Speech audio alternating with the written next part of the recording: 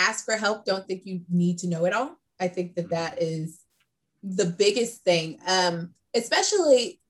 And then I also would say, don't think you always need a co-founder to make that happen. So, are you ready to hear business stories and learn effective ways to build relationships, generate sales, and level up your business from awesome CEOs, entrepreneurs, and founders without listening to a long interview?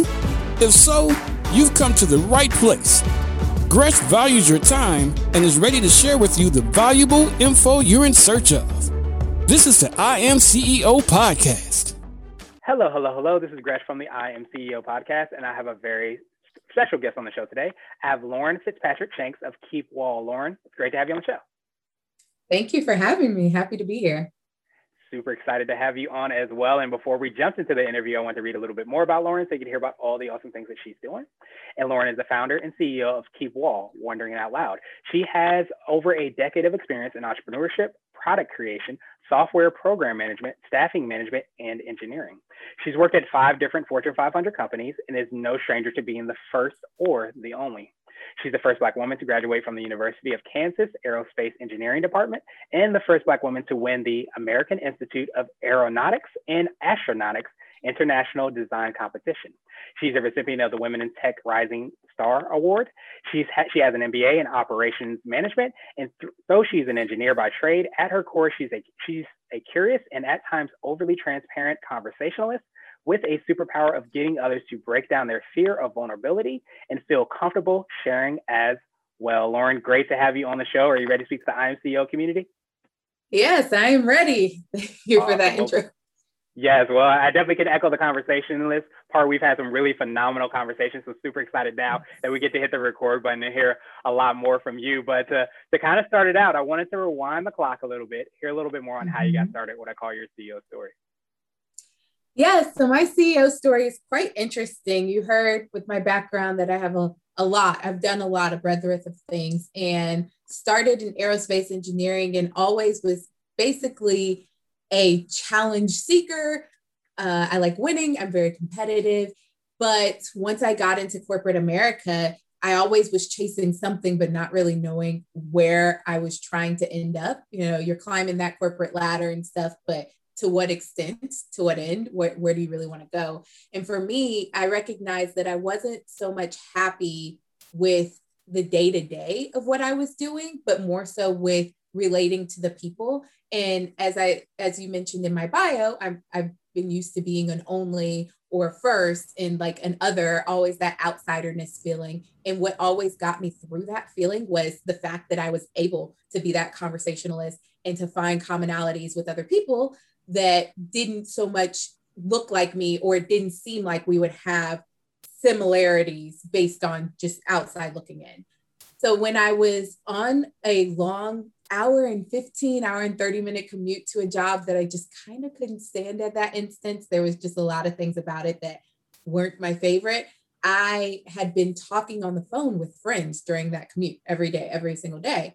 And that was my greatest pastime. People would say, what do you enjoy doing? And I liked talking on the phone to people, which I know right now is like, what? That's absurd because we're all in this text message type day and age and everything. And so what, talking on the phone, you're ancient, right? But that's something I literally love doing. And I haven't mind like doing the Zoom calls and everything even nowadays, because I like talking to people, especially one-on-one. And so when I was on that commute, I was talking to people and I was just like, oh, I wish I could like do something where this would be my job. I would just love to talk to people all the time. And for the longest time, I really thought I would go back to school and become like a psychologist and really become a therapist and talk to people day in and day out. But I felt like a lot of what happens with that isn't always about your happy moments and stuff. So could I carry all that weight?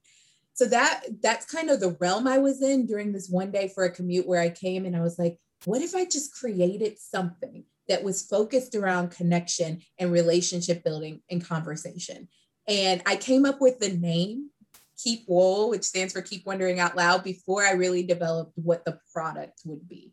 I was like, this would be the name of something. Like, I want people to keep wondering out loud, have conversations. And that's kind of what started me on this journey. That was the start of things. I absolutely love that. And I appreciate you telling, the story, because I think so many times people might, go to the site and they just see that all the success that you've had just happened, on day one. But hearing the progression of everything you've been able to do, but also hearing how you were able to kind of, take the lean startup models to some degree, it sounds like, and be able to test out those ideas, those hypotheses, see if they worked or you can run with them, or see if maybe you needed to pivot, and how you come to kind of build all the awesomeness that you've been able to do today is phenomenal. Yes, it's definitely been a journey. And like, I am an agile enthusiast. Like I was a scrum master and an agile coach and loved all things agile. So that was something that I had to embody. Like, hey, you've got to roll with the punches.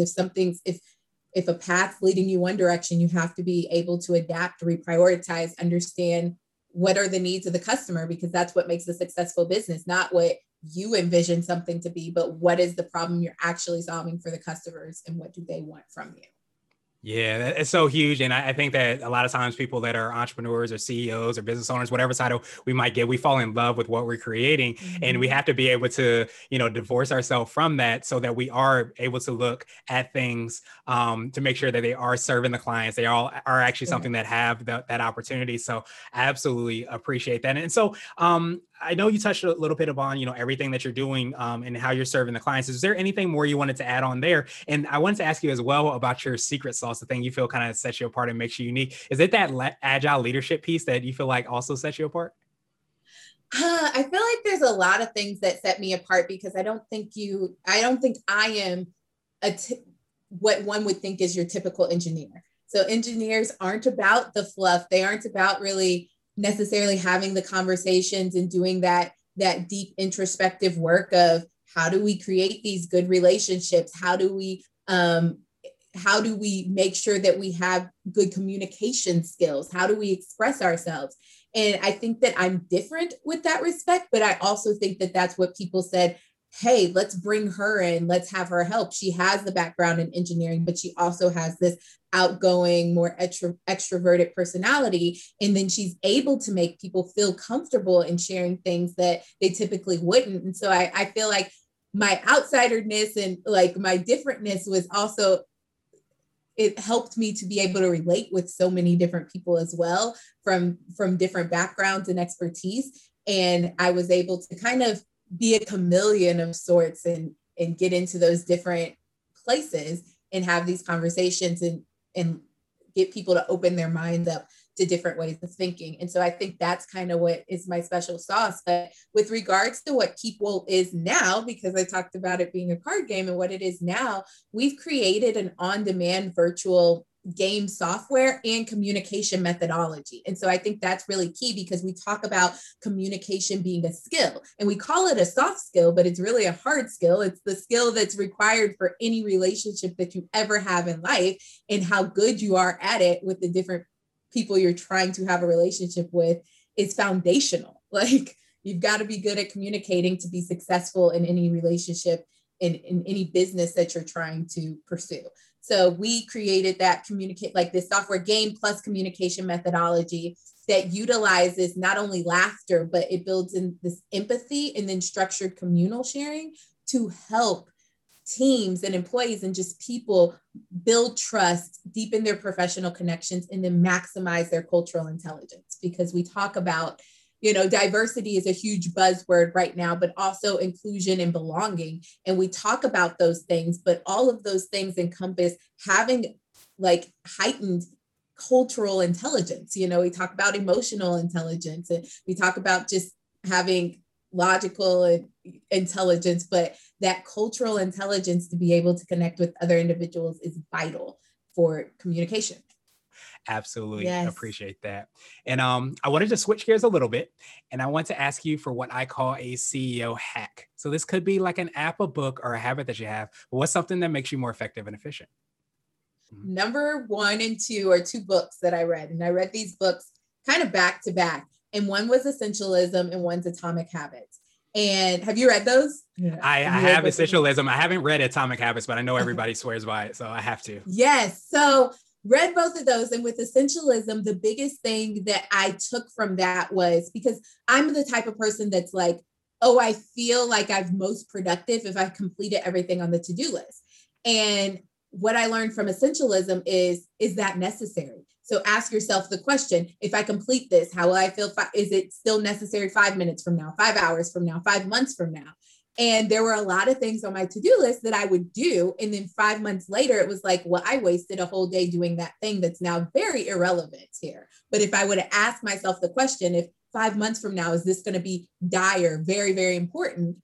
And the answer was no. Should it then be there? Or is it just something like, hey, think about that.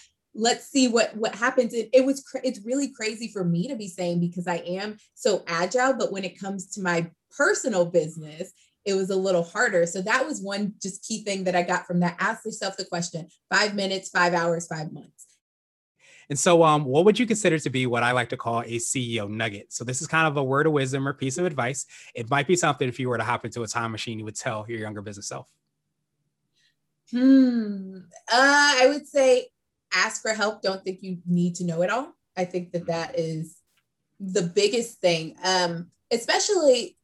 And then I also would say, don't think you always need a co-founder to make that happen. So there was two things with that. Lots of people, like when I was looking to raise and like get investment money and stuff, I kept hearing like, oh, co-founder. And I was trying to force like the force of co-founder relationship, which I'm all about relationships and connections and stuff. But it was trying to force it when I've already had this company for 2 years or 2.5 years. And now I'm supposed to bring in a co-founder that didn't see the vision from the beginning, doesn't really know all of the information that I've brought, like wasn't there to create the product and stuff. But now I'm supposed to give them this big chunk of my company.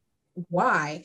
And so that was one thing, but also recognizing that you can ask for help and you can have a founding team and not have to give like 50% or 30% of your company to have this founding team. So I think it's like reframing what people tell you, because the real thing for investing in anything like that is they just want to know that you're not in this alone, that it's not like, oh, okay, if Lauren stops, then everything stops, but that you have a team, that you have support, that you have backup there. And that doesn't have to be in the sense of a co-founder, but can be a co-founding team, or, advisors, mentors, just that support system that's there. So I would really say reframing what help looks like, and then being able to say, I don't know everything and I can ask for help without you feeling like people are going to judge you or think less of you for that.